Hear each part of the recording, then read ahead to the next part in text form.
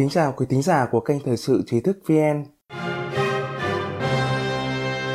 Chúng ta hẳn sẽ rất quan tâm đến tình cảnh và thái độ của người dân Trung Quốc đại lục dưới ách thống trị bạo hành của Đảng Cộng sản Trung Quốc. Hôm nay, xin mời quý vị đến với một bài viết hết sức thú vị về vấn đề này của tác giả Lương Văn Thao, được đăng trên đài Á Châu Tự Do AFA. Phong trào nằm ngửa, người dân Trung Quốc không muốn tiếp tục bị bần cùng hóa. Rau hẹ là một thuật ngữ tự trào phúng bản thân được dân gian Trung Quốc sử dụng trong những năm gần đây.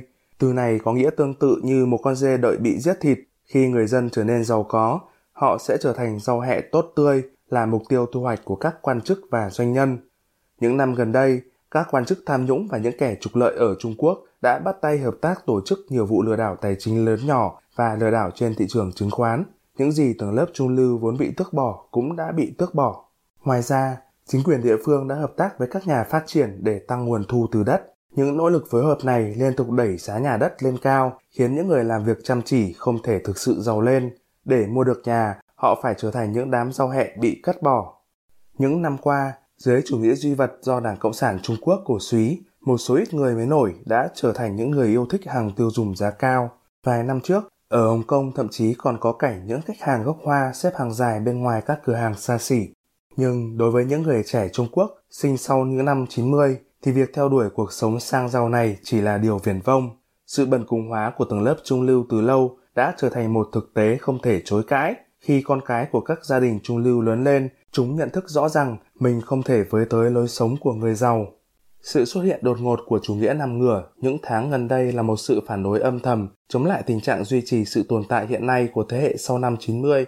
Nói một cách đơn giản, chủ nghĩa nằm ngửa đề xướng chủ nghĩa 60 bao gồm không mua nhà, không mua xe, không kết hôn, không sinh con và không tiêu dùng. Kỳ thực, đây không phải là một chủ trương chính trị mà là một triết lý sống. Mục tiêu là duy trì một tiêu chuẩn sinh tồn tối thiểu, từ chối trở thành cỗ máy kiếm tiền hay nô lệ bị bóc lột của người khác. Mặc dù đã chính thức bị giới chức đàn áp và xóa bỏ, nhưng trào lưu này đã lan truyền một cách chóng mặt trong giới trẻ.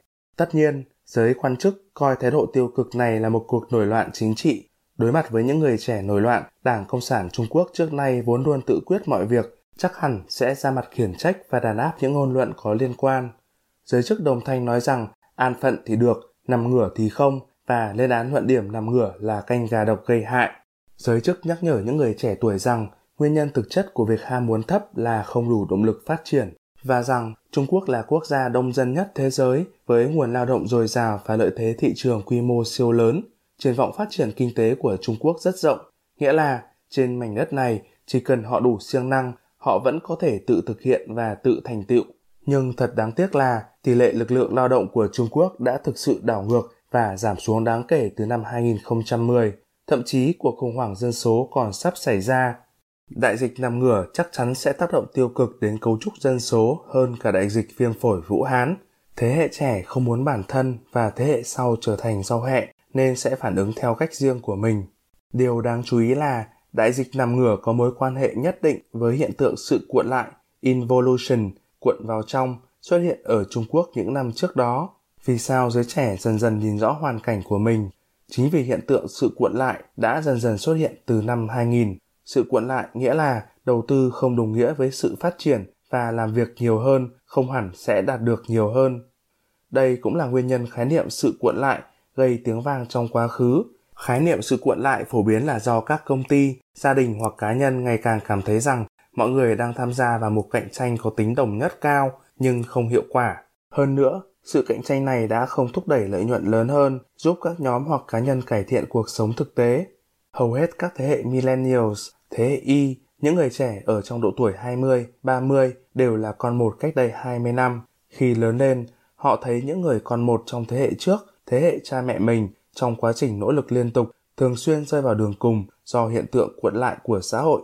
Cơ hội đi lên càng ngày càng hẹp, họ còn phải đối mặt với áp lực nơi thành thị. Cha mẹ không muốn bản thân trở thành kẻ thất bại, huống hồ là phải chứng kiến cảnh những đứa con duy nhất của mình gặp thất bại. Kết quả là họ lại rơi vào một vòng luẩn quẩn. Muốn thành công ắt phải nỗ lực, nhưng sự nỗ lực này lại không tỷ lệ thuận với thành quả thu được. Điều đáng buồn hơn là số tiền khó kiếm được này lại bị dồn vào việc đầu tư mua nhà. Sau khi thế hệ con một đầu tiên lớn lên và lập gia đình, họ thấy rằng bản thân không chỉ phải nuôi dạy con cái mà còn phải phụng dưỡng cha mẹ. Millennials với tư cách là thế hệ con một thứ hai hiểu được sự cần thiết của việc nằm ngửa khi họ thấy hoàn cảnh đáng thương của cha mẹ mình. Đối mặt với thái độ dường như bất hợp tác này, Đảng Cộng sản Trung Quốc không có biện pháp đối phó, dẫu là lên tiếng thuyết giảng hay đơn giản là không quan tâm. Tuy nhiên, với tốc độ già hóa tăng nhanh, nếu lực lượng lao động chính trong tương lai rơi vào trạng thái tiêu cực, sẽ có thể tăng thêm khó khăn trong việc duy trì sự phát triển kinh tế mà Đảng Cộng sản Trung Quốc theo đuổi.